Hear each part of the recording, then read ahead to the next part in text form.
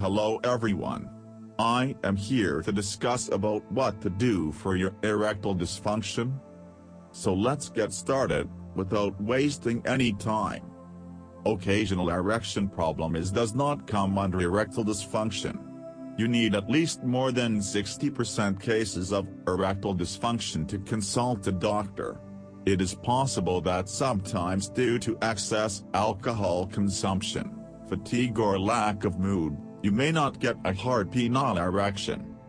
When you are in relaxed mood, and are sexually aroused, but still find lack of erection, you are suffering from erectile dysfunction. This is the time when you need consultations to chart the next course. The doctor will take the examination to get to the causes of the issue. You will also get a prescription to take a drug. Any drug or dose suggested by the doctor will overcome erectile dysfunction in you. The widely used drug Viagra 150 mg is often used by males to treat erectile dysfunction. The first step is comprehensive examination by a medical expert. Consult a doctor and discuss with him your erection issue. If you are sexually stimulated, but still find that penile erection is not hard enough for a penetrative sex, you need medical guidance. Do not take over-the-counter drugs. Their chemical is unknown and their side effects are not well documented.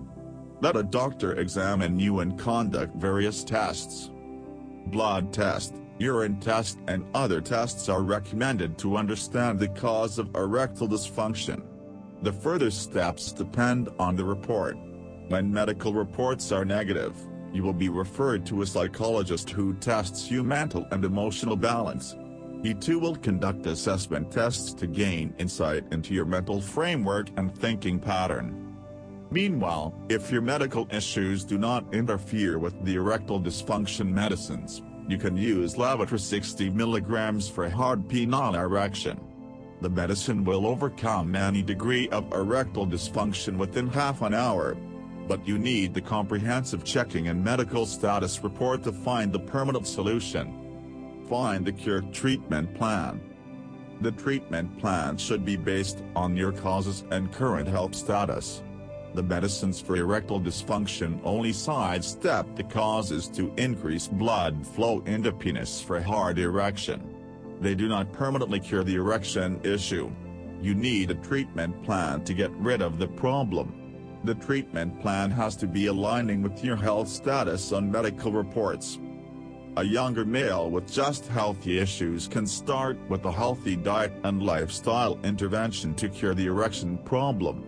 It is possible to reverse the erection problem with a healthy diet and exercises. Lifestyle intervention for curbing health issues. Various health issues in the mid-years of life cause erectile dysfunction. Blood pressure, excess smoking, drinking habits, cholesterol issue, and obesity increase the chances of erectile dysfunction. A healthy diet and exercise regime with cutting down on smoking and drinking will improve your erection process. With gradual improvement in health parameters, you can reverse the erection process. The need for a stronger dose of erectile dysfunction medicine will also come down.